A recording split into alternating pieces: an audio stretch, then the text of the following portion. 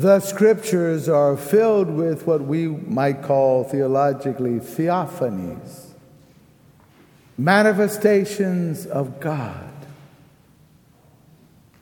Whether it's a vision or a voice or a burning bush or what? A pillar of cloud, a pillar of fire. For Jesus, we have two major theophanies.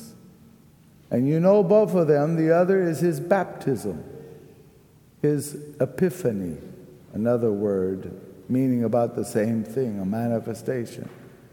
And in that manifestation, like we have in the Transfiguration, we have God speaking, saying who this person is. This is my Son, my beloved. But in this theophany of the Transfiguration, he adds, listen to him. So my first thought is, how well are we listening to the Lord? What are we hearing? Are we even asking to hear? What are some things we're wishing to get clearer in our minds, in our heads? What are some questions, some seekings that we have?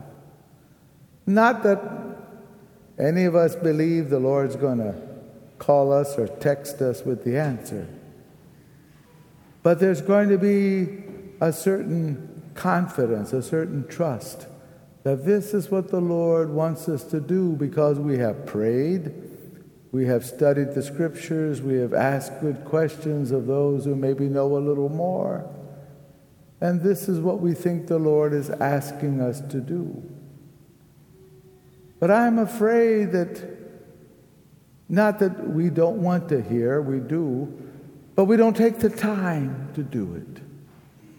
It's like we figure we just keep on until we run into something. We're very good at that. People pray real hard when they're in trouble.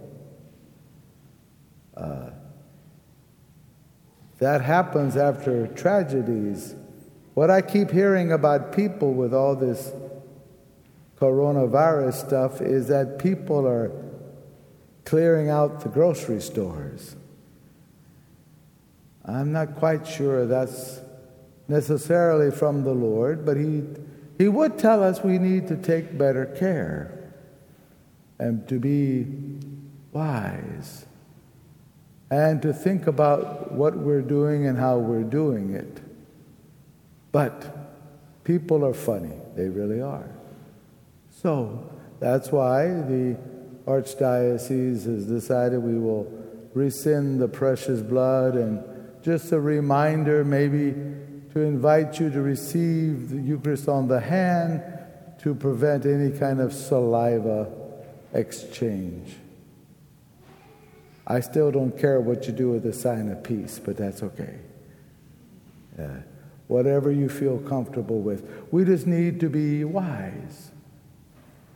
But the Lord is telling us that He is with us. What will be, will be. That's what our faith tells us. Okay. What are we listening for? Are we taking the time to do a little thinking? I have been so blessed, especially since I've started working at the seminary almost 30 years ago. I take at least an hour a day to read and think. I'm not sure it's helped, but it sure makes me feel better, yes. To think. What should I say? What should I think about? What should I work on? We have lots of challenges. We do. I just came back from a little party after a baptism, their first child. And the mother was very honest. She said, I didn't know there were so many things.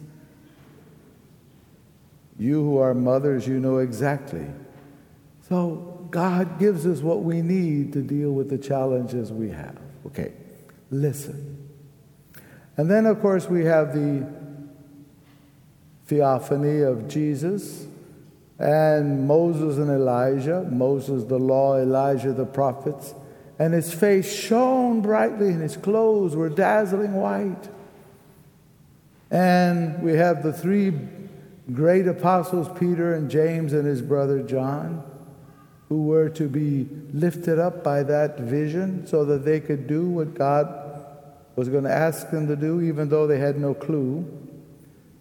I find some comfort in remembering that the apostles really didn't have a clue until Pentecost. So if we're not quite sure what to do, we can trust that the Lord will tell us, inspire us, give us some insight, provided, of course, we are open and take the time. Okay. So, Peter, James, and John. And, of course, the vision had to do with the fact that he would suffer and die and rise. But again, the apostles had no clue.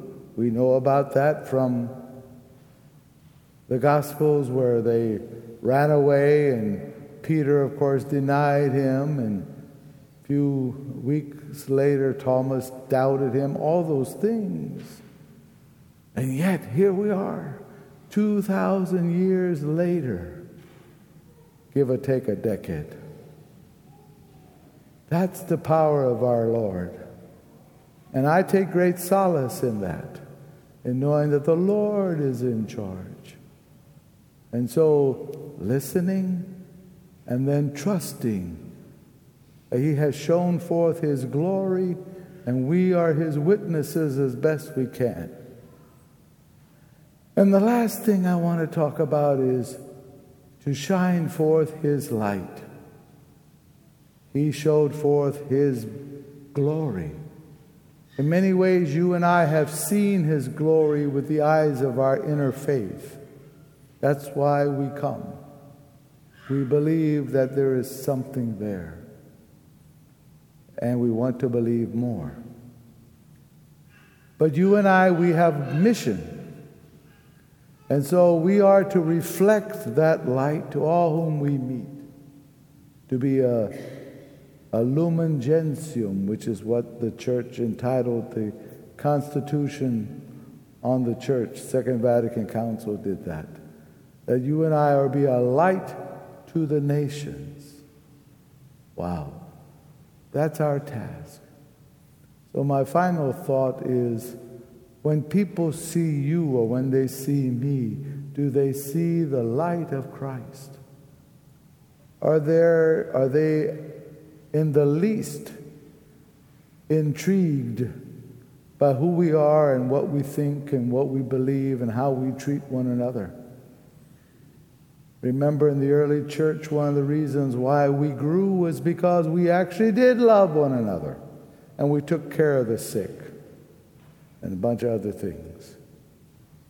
That's still our task. Our society is not doing so good a job at that. So you and I, we need to shine forth the greater light of Christ. Whatever that means, in whatever circumstance we find each other. We're in difficult times. The trial for Father Manuel La Rosa is supposed to start this month, the priest up there in Conroe. Then he ended up in Richmond. Who knows what will come from some of the other lawsuits, if they're going to come. But we're going to survive. We're going to do just fine. Our country, we're going to survive the 2020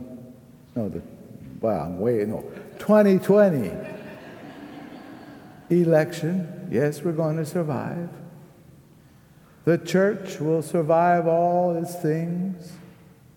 I think Pope Francis, he had a little cold, but he is leading diligently. This is where I see hope. Oh yeah, there are a lot of other things we need to do, but let us keep believing and trusting and shining our light, the light of Christ. So may that be our prayer today.